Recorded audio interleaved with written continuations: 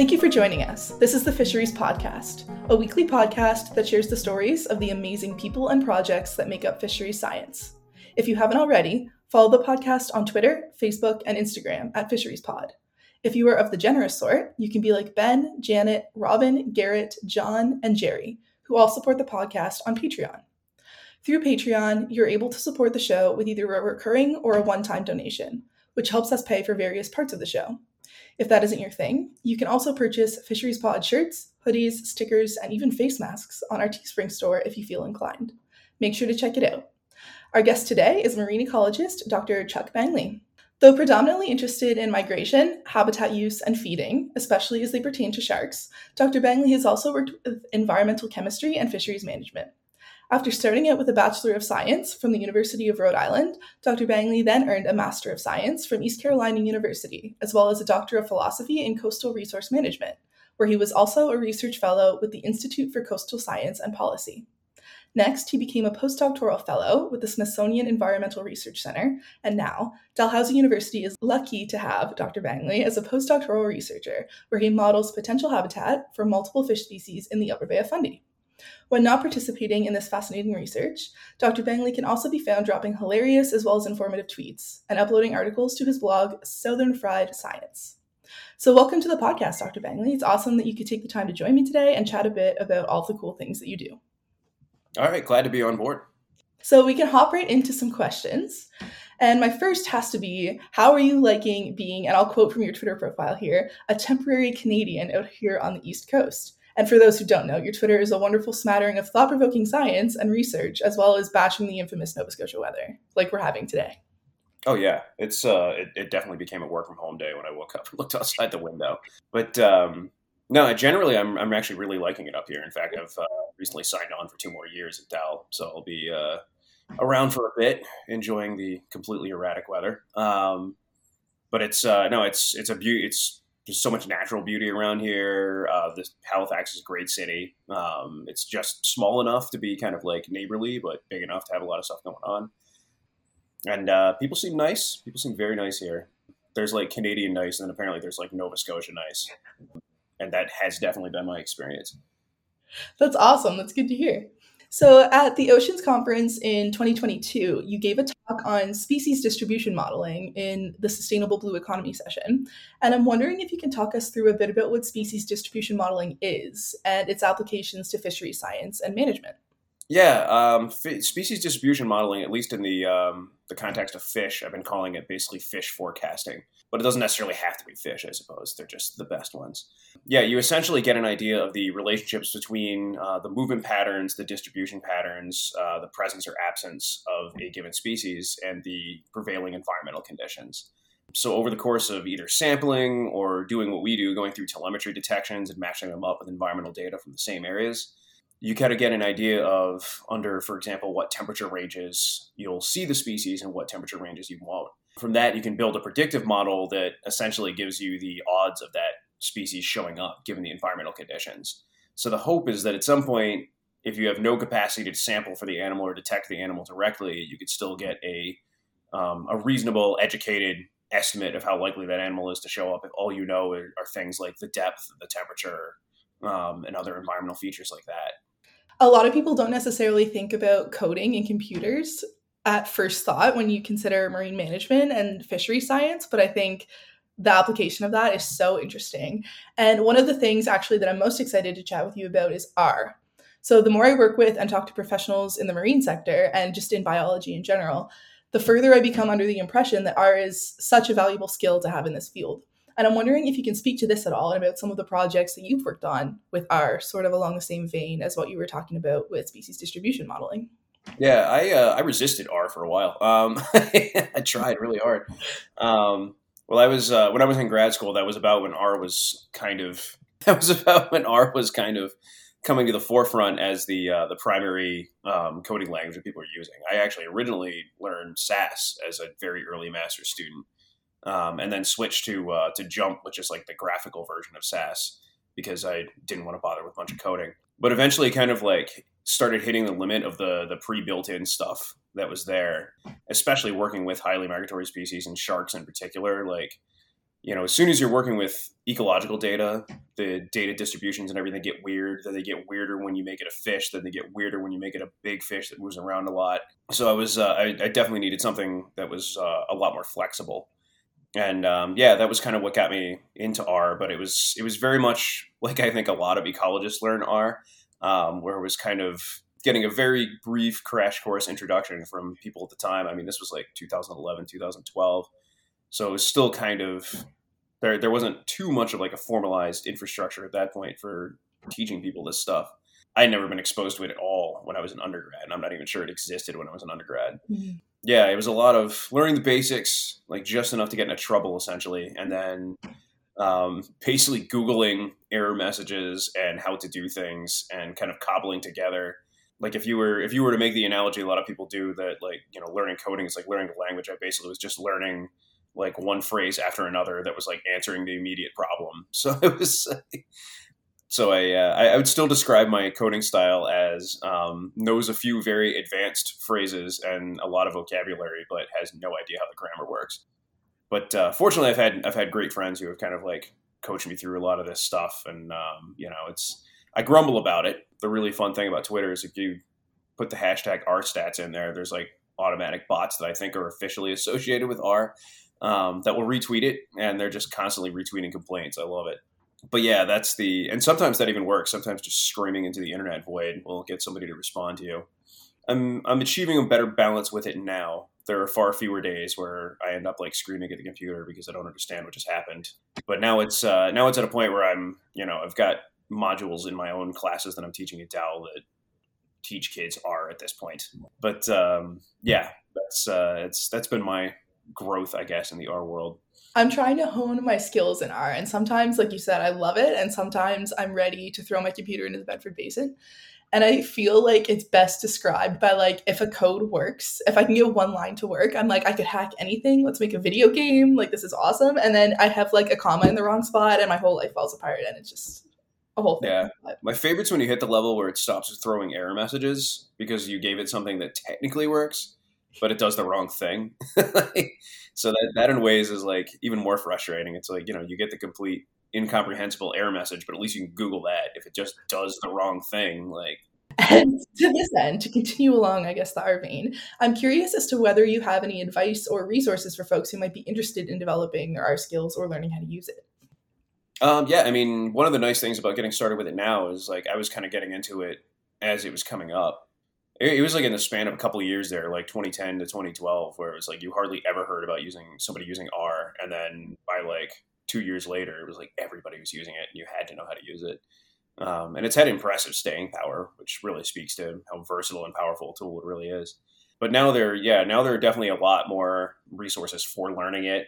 There's actually a great person locally, Danielle Quinn, who runs R workshops. So definitely look her up and, maybe try to listen in on one of her things. Every time I talk to her, I learn something new and basic about R. So it's like, I'm like, oh wait, that's how you conjugate a verb in R.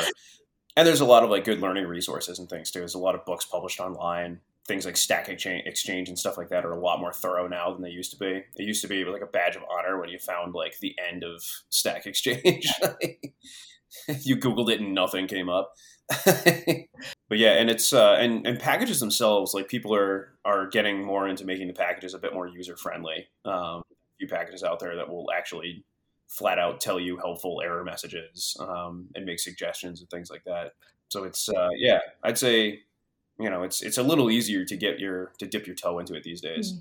It's cool to hear that the accessibility of it is sort of on the rise, especially as you said, more and more people are having to know how to use it to get somewhere in this field. Yeah, it's the kind of thing that kind of needs to happen as it's becoming more widespread, but I'm glad it's happening. So I'm curious about your love of Spiny Dogfish. I feel like anyone that knows of you is aware of this. And I also love your 2015 paper called Who Let the Dogfish Out? Very creative. I wish I could claim credit for that. That was actually my my co-author and I think the first author on that paper, Andrea DeLappa. He was working in the same lab I was at East Carolina. And yeah, we had been involved in various different spiny dogfish projects. He was more on the tracking and telemetry side, and a lot of my early telemetry research was basically helping him out. and I was doing feeding habits stuff at that point. But yeah, we got into, there were a lot of things going on with spiny dogfish fishery management at the time, so we decided to put together a nice little review about the state of dogfish at that point, and he came up with the title, and I basically was like, not going to stop him doing that one. He was like, how about Who Let the Dogfish Out? And I said, yes.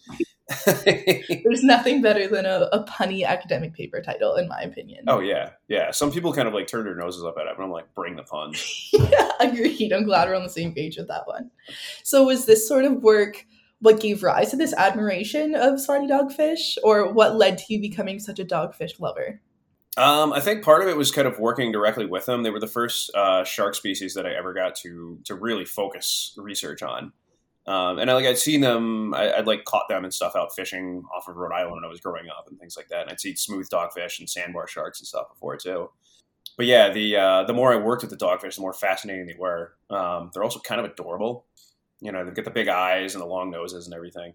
But they're just fascinating animals, and they kind of get they kind of get forgotten because they're relatively common on the spectrum of sharks, especially when you get up into like kind of cooler northern waters. They're I mean, you can catch them by the hundreds. They're highly social, which is one of the weird ways that they're somewhat different from a lot of other shark species, is that like they literally school.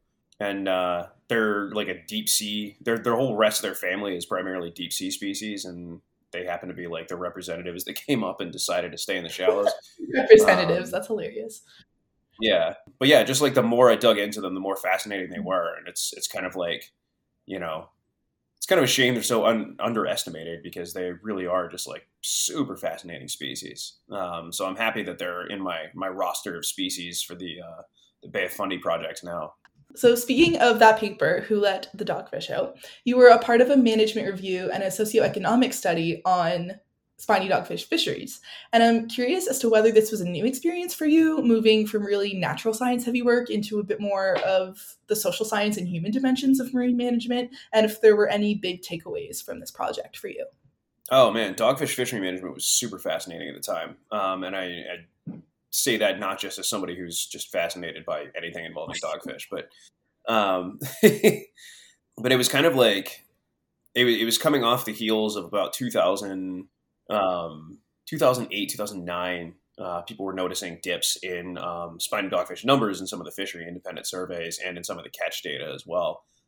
They're the only species of shark in North American waters that's really fished at a level that's comparable to bony fish. Because again, they can be extremely common where they show up, and they can show up in extremely large numbers sometimes too. I've seen schools of dogfish break trawl nets. Yeah, so they're also regarded as a pest by fishermen a lot of the time as well, because they will very readily snatch fish off hooks, out of nets, get snarled in the gear themselves, and there's never just one. So if like one dogfish shows up, then there's like stuff in like Bigelow and Schroeder's Fishes of the Gulf of Maine that's talking about how fish will like start seeing dogfish come up in the lines and just pull the gear and leave, because they know that's all they're going to run into, and any extra fish they get in there are going to be all chomped up and stuff. But yeah, so there were these, the science side was finding these dips in the population. They were still regarded as a pest in the fishery. So the idea that NOAA was then proposing to lower the quotas and things like that was met by extreme skepticism, I would say, from the commercial fishing industry. So there was a lot of there actually for like the first, maybe only time ever, there were a lot of research dollars being thrown at spiny dogfish. They and there were a lot of projects. That was kind of how my advisor, Dr. Roger Rolfson at East Carolina, got involved. He was talking to some fishermen who worked out in the Outer Banks, Dewey Hemmelwright and Chris Hickman, who had questions about dogfish numbers out there, because that's the main overwintering ground.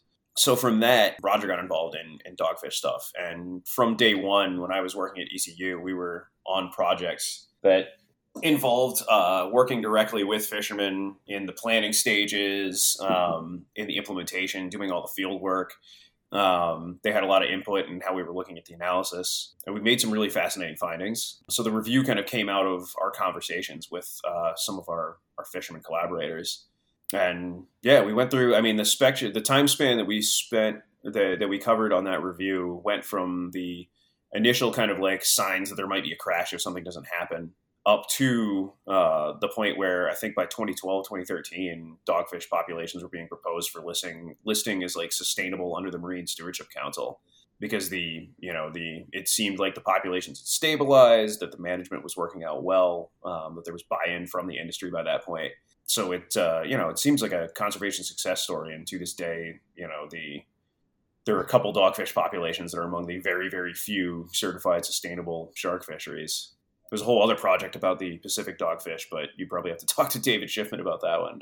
Yeah, it was just a really interesting time, and I think it was because we had kind of a front row seat talking to the people in these fishing communities just while we were out doing our normal field work, that it kind of got us thinking about how this all works. And Andrea had a couple other papers that did like a network analysis of the dogfish trade and saw who was buying, who was selling, and all that. So he definitely went off in a very kind of policy and industry analysis direction. That's really fascinating. Did you find that a lot of what you were seeing in terms of natural science and data collection and sort of empirical numbers was corroborated by what you were hearing from the commercial fisheries industry? Or did you find there was a bit of a divergence there? I think the main thing we found is that this species is a lot less well understood than people thought it was at the time. They're relatively common. They come up a lot in surveys and stuff, but I mean, they do occupy areas other than where surveys and even fishing activity are taking place. And that was kind of some of the things that the acoustic telemetry work we were involved with was finding that there were kind of inshore, offshore movements in places where they thought that part of the population was actually part of the north-south migration that goes down to North Carolina. So it turned out that the migratory patterns and the way the population kind of subdivides itself for dogfish was a lot more complicated than the kind of one giant massive dogfish from Newfoundland down to South Carolina paradigm was being used before that.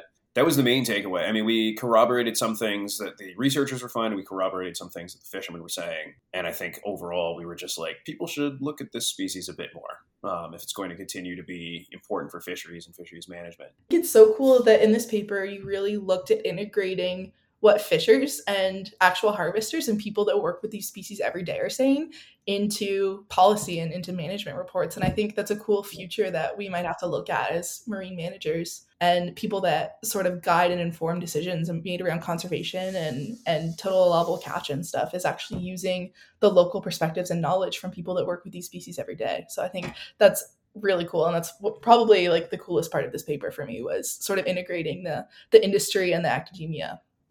So out of personal interest, I worked a bit on a gastric lavage project with the Canadian Rivers Institute at UNB with striped bass up in New Brunswick. And I saw that you worked on a similar stomach tube lavage project, of course, with spiny dogfish.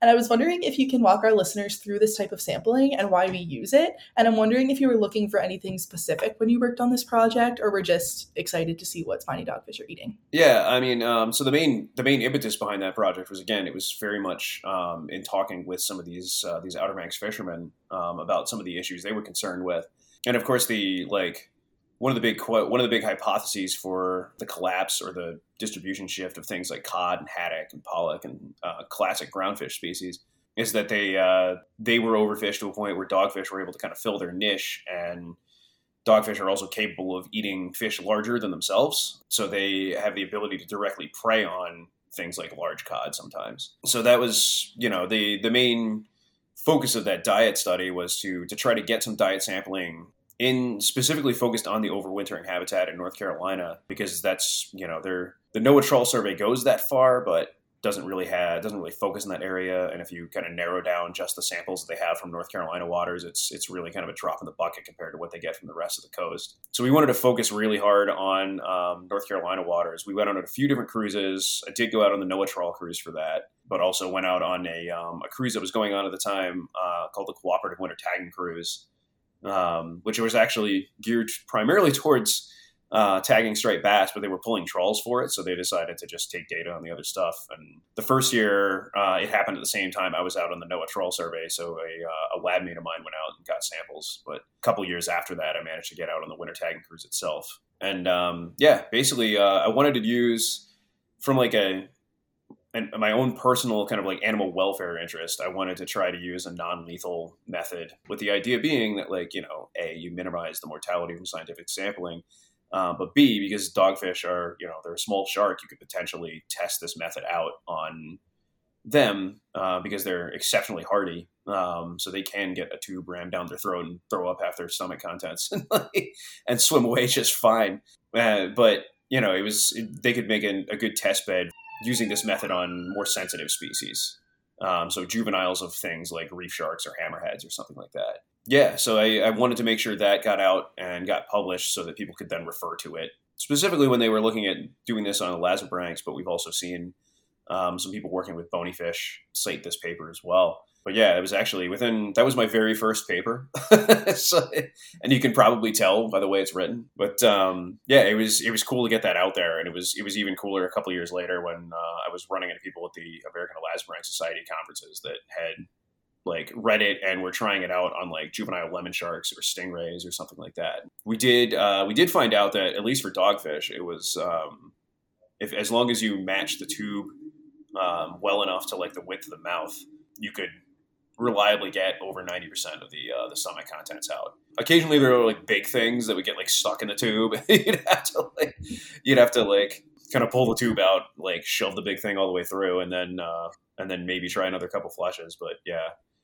we were actually able to revisit that method looking at the dogfish digestion rate with captive animals. We were able to get multiple trials out of the same animals because we were using this non-lethal, basically stomach pumping method. Did you find anything crazy, like trash or plastic or like a rock? Or are they like tiger sharks and that they'll eat absolutely anything? They're very generalist predators. We found a bunch of krill in the males, which are primarily distributed way offshore. So the most dogfish that you see like coming up inshore are actually mature females. So the population segregates really strongly by sex and by size. So you see the males and a lot of the really small ones kind of way out near the like continental shelf break. They're like, the little ones especially are basically planktivores. Like they're slurping down euphausids and comb jellies and all kinds of other stuff. It actually, I figured this out because I was finding these little black dots in the stomachs of some of the smaller ones and a bunch of the males. And I was like, what are these? And then eventually like an actual intact, like shrimp came out. And I was like, wait, these are the eyeballs. We're eating hundreds of these. So yeah, that was kind of a cool little epiphany. And then the mature females that are closer inshore, I mean, they're eating whatever is available in the local environment. You could probably infer quite a bit about what they're up to from what they're eating. There was one that had a seahorse in its stomach, which implies some very near shore travel on the part of that shark. There were a couple that actually had chunks of striped bass that had intact enough scales that we could go back and like kind of count the growth rings and estimate the size of the striped bass. And the bass were definitely larger than the dogfish that they ended up in the stomachs of. So we didn't find that often, but we found it more than once, and in like different sampling trips and stuff too. So it seems to be a thing that occasionally happens where I don't know if they pulled that bass off a hook or what, or if they just decided to gang up on one at one point. But yeah, they're definitely, we found some rather large flounder in there as well. And definitely evidence that they could kind of dismember larger prey. There were even some absolutely massive menhaden that were in a few of their stomachs. Like they could not have swallowed that fish whole. It's wild what you can find out just by what something eats. We were getting into like gory detail with it. Like we were measuring like the partial pieces and then trying to like compare them with like measurements of whole animals to figure out how big the prey would have been. They're pretty intense little predators. So I want to go back a little bit to commercial fisheries and the spiny dogfish fishery, actually. So is there like a market incentive or like a consumption associated with spiny dogfish, or is it more, have you seen a bycatch situation with this species? Yeah, the dogfish are an interesting beast when it comes to fisheries, especially in the U.S. They're popular in Europe, so they actually make up the majority of fish and chips in the UK, for example. That started out with them originally using it as a substitute for cod when their own cod populations crashed, and I think it's reached a point where it's just like that's what whole generations of like people in the UK have grown up expecting fish and chips to taste like. I still haven't eaten spiny dogfish. at least not knowingly. Is this a known thing that people go and order spiny dogfish, or is it more something that's slid out on a plate? It goes under a bunch of different names. So there were attempts to get a market for dogfish meat going in the U.S. by calling it Cape Shark, and then in the UK it's got a bunch of different names. It's like rock salmon and that kind of stuff. I think it's like grayfish is one of them or something like that, which just does not sound that appetizing. Like I feel like dogfish would actually be a more appetizing name than grayfish, but just implies it's gone bad or something. But apparently it's a very solid like white meat. Like it stands in well with in things like fish and chips and stuff like that. There's also there's a popular bar snack in Germany called Schillerlaken. That is the belly flaps of dogfish. Wow. People will use the skin for leather as well. Like the fins do find their way into the fin trade, although they're not like the highest value fins out there. And it's actually kind of fascinating. Like in a lot of cases, this whole animal gets utilized in some way. But yeah, they've had a hard time getting dogfish like consumption to really kick off in the U.S. And there have been a few efforts that have gone into that. There's been some success on a small scale, kind of promoting it as like a local, like underutilized species. So there's a place in Rhode Island the last time I went to visit there that I tried to have spiny dogfish at. They were advertising they had like the fish sandwich was dogfish that day. So I was like, that's it, I'm going to try it. And and I got there and they'd sold out of the dogfish and they had haddock instead. It's like, I've never been so disappointed. The fish sandwich was still great though. It was a good spot. So you do see things like dogfish and skates and things being promoted as kind of like a mix it up a little bit seafood item. And skate wings in particular have started showing up in like fancy places, which is just amazing to me. But it's there have been some like efforts to get it put into like school lunches and things like that to create a market that way. But yeah, it doesn't seem to sell much domestically. It kind of depends on having those European markets to justify having a commercial scale fishery. Do you think that some of the struggle with getting this sort of market off of the ground is tied to maybe a social impact or potentially an attitude in the global north towards shark fisheries in general, and that being sort of a taboo, there's no way it can be sustainable, kind of boycotting a shark fishery situation? Yeah, that's I've heard that come up, and actually there was a project that I worked with David Shippen and Catherine McDonald out on the West Coast, which is in review. Finally, it's going to come out someday. That was one of the things that came up in conversations out there, and I've seen it come up with East Coast fishermen as well. I not necessarily specifically in the context of dogfish fisheries, but in like shark fisheries in general. Right.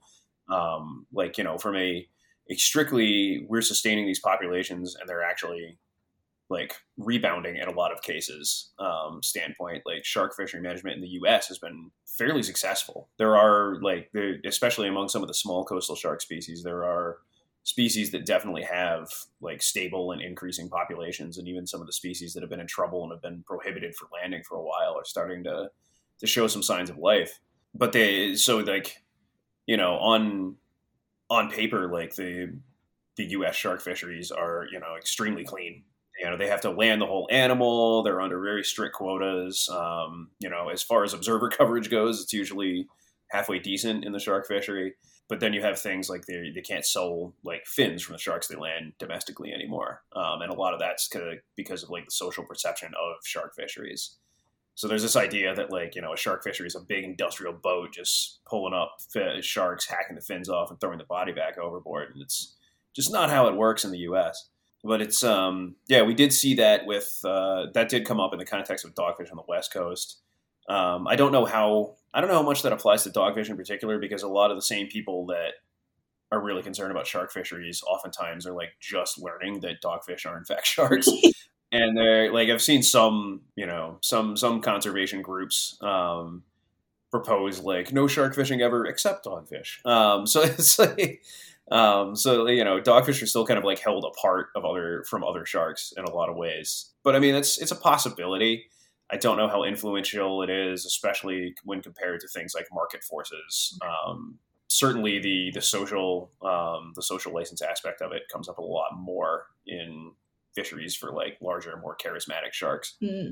It's so interesting to hear the term charismatic, as in like charismatic megafauna and sharks go together, because for so long there was like the Spielberg Jaws, all sharks must die, and now there's like, oh, but look at this great white, we must do everything like to save. Yeah, it's been wild to see that shift just like in my lifetime. Like I think like people weren't even talking about potential like problems with shark populations getting too low until like the 90s. Like, and even then it wasn't really like a mainstream thing to talk about until the mid 2000s, and then it kind of like exploded. And now it's almost like I've heard people joke that sharks are the new dolphins. In some ways it's true. One of my best friends got me a bracelet for Christmas, and now I can track a shark named Eddie. So I think going back to social license and social perception, like seeing people that have previously said, I'm never swimming again in Nova Scotia because there's sharks, share, like, this shark is named X and this is where she is. It's just such a personification that I feel it's completely changing people's opinions. It's wild. Yeah, it can be a blessing and curse. I think it's mostly a blessing, but like things like being able to track a named shark. Like I've got the Shark Tracker app on my phone too. I've got a great story about doing some field work with the Shark Tracker app, but but yeah, it's being able to do that, being able to see like the habits of these animals and stuff. Like it kind of like lifts the veil a bit. It's part of the reason Jaws is such an effectively scary movie, and I'm definitely in the camp that Jaws is a great movie. Me too. Is that like you don't see much of the shark, like, and that was kind of previous to having this kind of technology and this kind of social media available around it. That was kind of how people perceive sharks. It's like this thing that's hidden in the ocean until it comes up. Dorsal fin. Yeah, it's like all you see is the fin, and then all of a sudden, like somebody's pulled under. Seeing that there is in fact quite a bit more that they actually do, I think opened a lot of people's eyes. I think that was a big part of the big push for shark conservation. So it kind of speaks to like the like power of the stories you can tell with like tracking technology and telemetry studies and things like that. Like you can really dig into an animal's life essentially. And I run into it too. Like I'll see like a tag number come up on like an acoustic receiver, and I'll be like, "Oh, you're back." Before we stray too far from commercial fisheries and fish consumption, I have been dying to interview somebody for this podcast in light of Impact 5. And I'm sure you've heard of Sylvia Earle's quote, "Jane Goodall doesn't eat chimpanzees." And I'm wondering if you're comfortable with reflecting a bit on that, what that means for fisheries management as a whole, and whether or not we should be considering, should people all around the world give up eating fish in the name of conservation? Well, there's kind of a gallows humor thing in fisheries ecology where it's like you don't really know your study species till you've eaten it at least once. But at the same time, like the captive dogfish study, they all got names and backstories, and I made sure they all got released alive and in good health. So, but yeah, I think it's a very privileged position to take to just say that like no one should ever eat fish ever. Like even in North America, there are communities that are like almost entirely sustained by like the protein they get from fishing from the ocean. So it's like it's not like it's not like people all around the world can just suddenly turn around and like I don't know find a good tasting veggie burger or something. So I mean to the extent that like people in North America have the ability to make food choices like that, like, yeah, make more responsible choices, but sometimes the responsible choice is fish. I mean, there are papers out there showing that like things like oyster farming can actually be a net carbon sink. So it's like, you get tasty oysters, and then on top of that, you're pulling carbon out of the atmosphere. So it's, it's paying attention to the benefits and consequences of whatever you're supporting at that point. But I think I personally would not support like a blanket, like no one should ever eat fish ever kind of argument, because A, it's just not realistic everywhere, and B, I think it oversimplifies like the complicated problems that come out of like the whole food system, because it's not like farming or something doesn't also cause environmental damage if done at like too large a scale or too irresponsibly. Thank you for reflecting on that. So on your blog, which I've previously mentioned a bit earlier, you shared a post called "Mapping a Smoother Fishery for Smooth Dogfish." And it's an interesting read that not only talks about species distribution, tagging, and telemetry, but also the Bayesian approach to statistics and data analysis that you used. In this paper, you refer to a John Shepard quote: "Managing fisheries is hard. It's like managing a forest in which the trees are invisible and keep moving around." I'm wondering if you can explain here for our listeners a bit more about what that means and some of the challenges that you have experienced with contemporary marine management concerns. Yeah, it's oh man, this goes right into the stuff I'm working on right now. Yeah, I mean, one of the reasons why we do things like species distribution modeling is because we can't always track all those hidden trees moving around in the ocean. But so it kind of like narrows the haystack that you're looking for the needle in. But I mean, it's not just fisheries management. I mean, there are things like offshore development that people are rightfully concerned about the overlap between like animal movements and distributions and places where there's going to be development on the continental shelf on a scale that's never happened before. I say this as somebody who's like, very supportive of renewable energy, but it needs to be done responsibly. The main driver of the project I'm working on right now in the Upper Bay of Fundy is actually the efforts to create a tidal power industry. So I'm working really closely with, actually one of the fascinating things about it is just how many different groups I'm working with on this.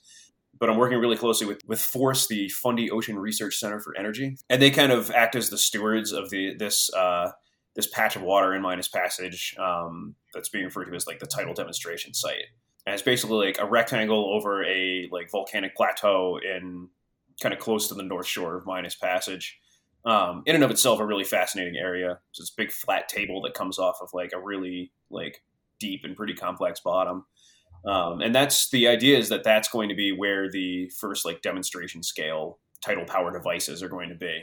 I say devices because not all of them are like spinning blade turbines. So there's a few different companies involved. We're working with the Mi'kmaq Conservation Group. We've been collaborating with some local fishers. So it's trying to make sure that we're getting as thorough an idea of what the environment is like out there as possible. But it's a challenging environment to do the kind of traditional fisheries management surveys that you would do. So it's you imagine you've got a patch of water that's going 5 meters a second. It's going to get pretty dicey to pull a trawl net. Although apparently people have. We did dig up a really old document where somebody tried this, but lived to tell the tale, and even got data. But because there's a lot of acoustic tracking activity going on in the Upper Bay of Fundy, and there's a lot of receivers in Minas Pass in particular, because the Ocean Tracking Network has a whole array going across.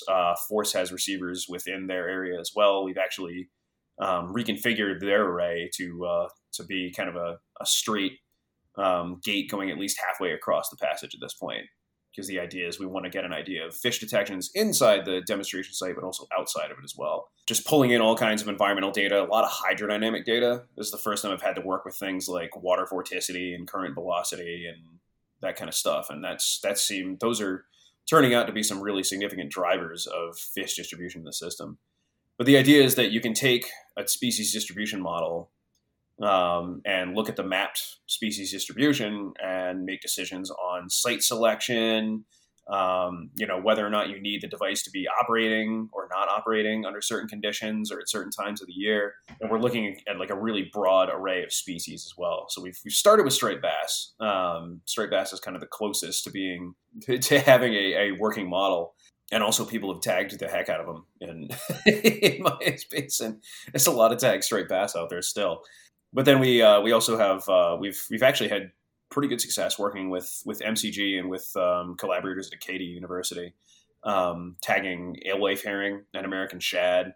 So we've got the kind of smaller schooling prey species. Dogfish are in the mix. We've got some data on American eels and tomcod. So species that are very important to Mi'kmaq communities. Trying to think of, I know there's always something I miss. Inner Bay of Fundy salmon. We've got those in there. What a one to miss. just a little thing called Atlantic salmon. And white sharks. We've been able to get access to white shark data too. And that's all been facilitated by working with OTN to get data agreements with a lot of the groups that have been out there doing these telemetry studies. So it's a huge collaborative project. I think it's for a good cause. I'm hoping we're learning a ton about how fish move around in this system. And the hope is that this will provide like a nice standardized way of, assessing the potential impact of a device that goes in the water there. So, for a little bit of context for our listeners, Fundy has the highest tides in the world, so a great site to potentially develop tidal energy here in Nova Scotia. However, there are some movements that have kind of been coined the grinding Nemo. Oh yeah, So, I've seen the cartoon. so I'm curious as to, from your perspective, if you think that there is a future, a safe future for tidal development in Nova Scotia that doesn't lead to unprecedented marine mammal, bird, and fish mortalities due to, as you said, tidal development infrastructure like barrages, turbine strikes, et cetera, and the grinding of Nemo per se. Yeah. And I think there is a perception out there that like the kinds of things that would be going into Minas Passage would be analogous to like the Annapolis tidal barrage, which blocks off the whole like opening, and obviously like fish have to go all the way through it to get past it. Like these would be individual devices that are like spaced out in the passage. So even at that level, like you're not talking about like a solid wall of like fans that you have to go through. I mean, the idea is that this kind of information would go into things like, do we know the salmon are migrating through at this time of year? Do we maybe turn the turbine off for a couple of days or something? So, and then it can go into mitigation strategies. It can go into maybe even device design, device deployment, all those planning stages. And it's ultimately like, I can advocate for what I think out of the findings, but it does ultimately come down to a decision between the developers and DFO as the manager. So it's we're providing the information that will hopefully allow for a very educated assessment of that. I think there's like a perception of like some like as you said, like a wall of just like turbine blades, and it's like Resident Evil, and like fish are going through and just being like, oh, yeah. It's like even the ones that look like a wind turbine underwater, like spin when you see them in action, they spin fairly slowly. So like the really big ones, like they're spinning at a speed that like might push a fish out of the way, but isn't going to like slice it in half or anything. Right. And then there are other like kind of unique designs. There's one that's like a giant like paddle wheel basically that sits at the surface. There have been some that are like analogous to like the like wave energy designs that are like a series of buoys that are kind of like going up and down. So it's it's not all giant like spinning blades of death and stuff in there. There's like quite a diversity of devices that are going in, and I don't know that anything could be necessarily defined as like a spinning blade of death at this point. But yeah, there's a lot going on there. I stick to the fish, but it's cool to be working on a project that is not only bring up a lot of really interesting like ecological findings, but also kind of has a direct applied use that's potentially helping a whole industry develop responsibly. Yeah, it sounds like there's a lot of like adaptive management strategies at play, which is really hopeful. I hope. Yeah. And I think like the reason we're looking at like 9 different species is that, the risk profiles are going to vary by species. You're going to have species that are only coming in and out of the passage at very specific times of the year because they're just using it as a migratory corridor. And then you're going to have species that kind of linger in the passage for a while. You're going to have species that move back and forth in and out of the passage multiple times. It's going to be complicated. It'll be very interesting to see how, things are prioritized as this reaches the stages where it's being used to make decisions. I definitely look forward to following it. So something that I've been asking each of my guests as a young scientist myself, but also for our listeners, is what advice would you have for someone entering the marine sector or who wants to break into this field? Oh, man. I guess one of the things that's been big for me, I guess, is just like meeting people. So getting out there, doing a bit of networking, talking to people that have experience in the field, like that's going to a lot of times teach you more than, reading articles or following up on the literature and things like that. So like any opportunity you have to kind of interact with people working in research, people working in fisheries management, even people in the fishing industry, like, fishermen tell great stories. And a lot of them are really cool about working with researchers as well. So it's just, getting to talk to people, getting that experience, because everybody, like, there's so many different paths into this field. And what works in one place or for one person is not necessarily going to work somewhere else. So it's good to get an idea of what's going on. But yeah, I think for me personally, just meeting people, knocking ideas around with them and stuff like that has been the most helpful thing for me getting started in this career. Thank you. So my last question, I'm really interested in the 2022 publication you were on that asks what professional scientific societies can do to improve diversity, equity, and inclusion using the American Elasmobranch Society for a case study. I was wondering if you could share with our listeners, from your positionality, what we should expect of scientific institutions in this context. I think historically scientific societies, university staffs, or university faculty anyway, people kind of in the what's considered the upper reaches of the science field. They've been people that have historically had the most access to the money to pay off student loans, the time to be able to go and study at university and that kind of stuff.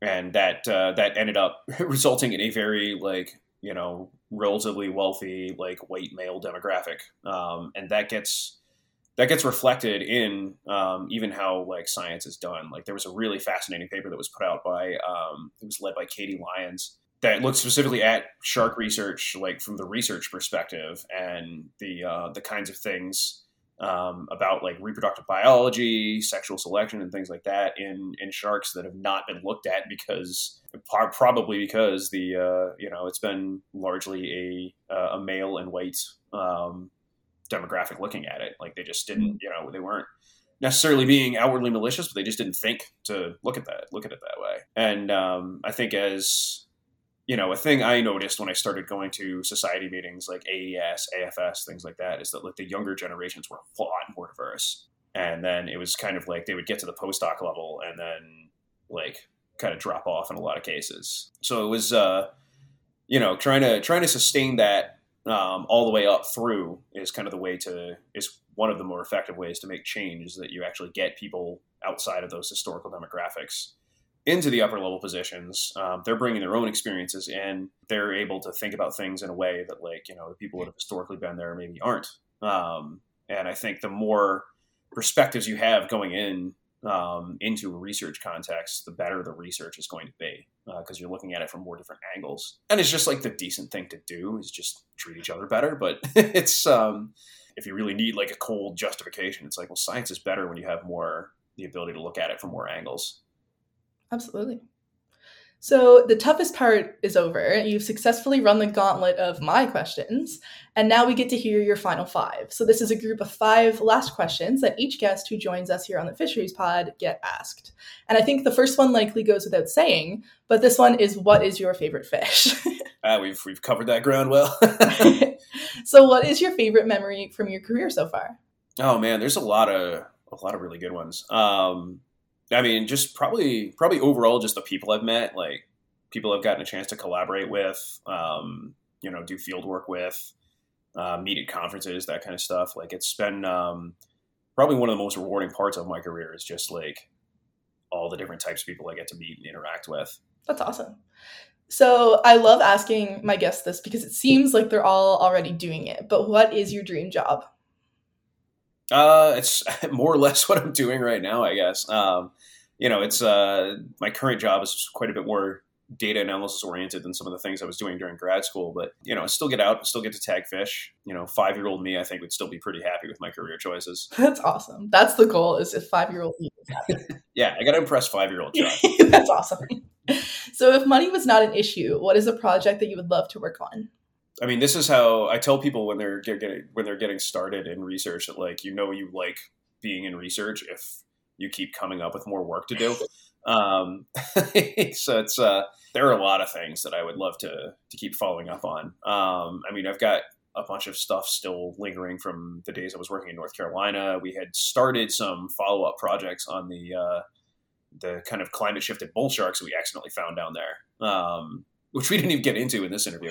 But so we had some follow-up projects with that, looking at their genetic relationships and their diet and stuff like that. And some of that ended up getting shut down because we started getting rolling on it and getting to the point where we could send samples to collaborators right as COVID hit and closed everything down. Some of it was still able to move forward. I did get some genetic samples to my colleague Toby Daly Angle down at Florida Tech, and she's found some really interesting stuff in terms of how the North Carolina sharks are related to other sharks. So some of that's still moving forward, but I mean, there's like a bunch of follow-up studies on that I've wanted to do for a while. Probably get more into like some coast-wide species distribution modeling, like I did with dusky sharks and some other coastal species. Still need to do the models for those ones. And yeah, there's a lot of really fascinating shark questions in Nova Scotia as well, especially like, as I spend more time here. And, no disrespect to the white sharks, but, there are like dozens of other species in like Atlantic Canadian waters. And not that much research attention has been paid to them. So it's, things like, what are the like porbeagles up to? What are the blue sharks doing? What's the dogfish up to? Always the question. Always. It all comes back to dogfish. But yeah, it's, kind of my experiences in North Carolina got me very fascinated with highly migratory species and how they react to changing environments. So things like climate change. I mean, in the open ocean environment, you don't have any real physical barriers. It's not like they have to like navigate over a river or over some mountains or something like that. The things that limit species distributions for things like sharks that can readily move around long distances are things like temperature ranges, food availability, salinity ranges, that kind of stuff. And those are all things that are in huge flux under climate change. So, I mean, I've still got some sharks that I tagged in the South and the Mid-Atlantic that still have active tags, and I'm just waiting for them to start showing up in Nova Scotia waters. Yeah, just like the idea that you have these species that can shift into like entirely new ecoregions because it got warm that summer. Finally, if there was one point or principle that you would like listeners to take away from hearing you speak, what would that be? I think it's probably that collaboration is key. Don't be afraid to think outside of the box as far as like who you might collaborate with as well. So, I mean, it's always like I mentioned before, research is better when there are more perspectives coming into it. And like, I've always been really positively rewarded with, bringing extra people in. Like I say, you get some people that get really protective of their data or of their research group or something like that. They want to make sure like they're getting the credit for it.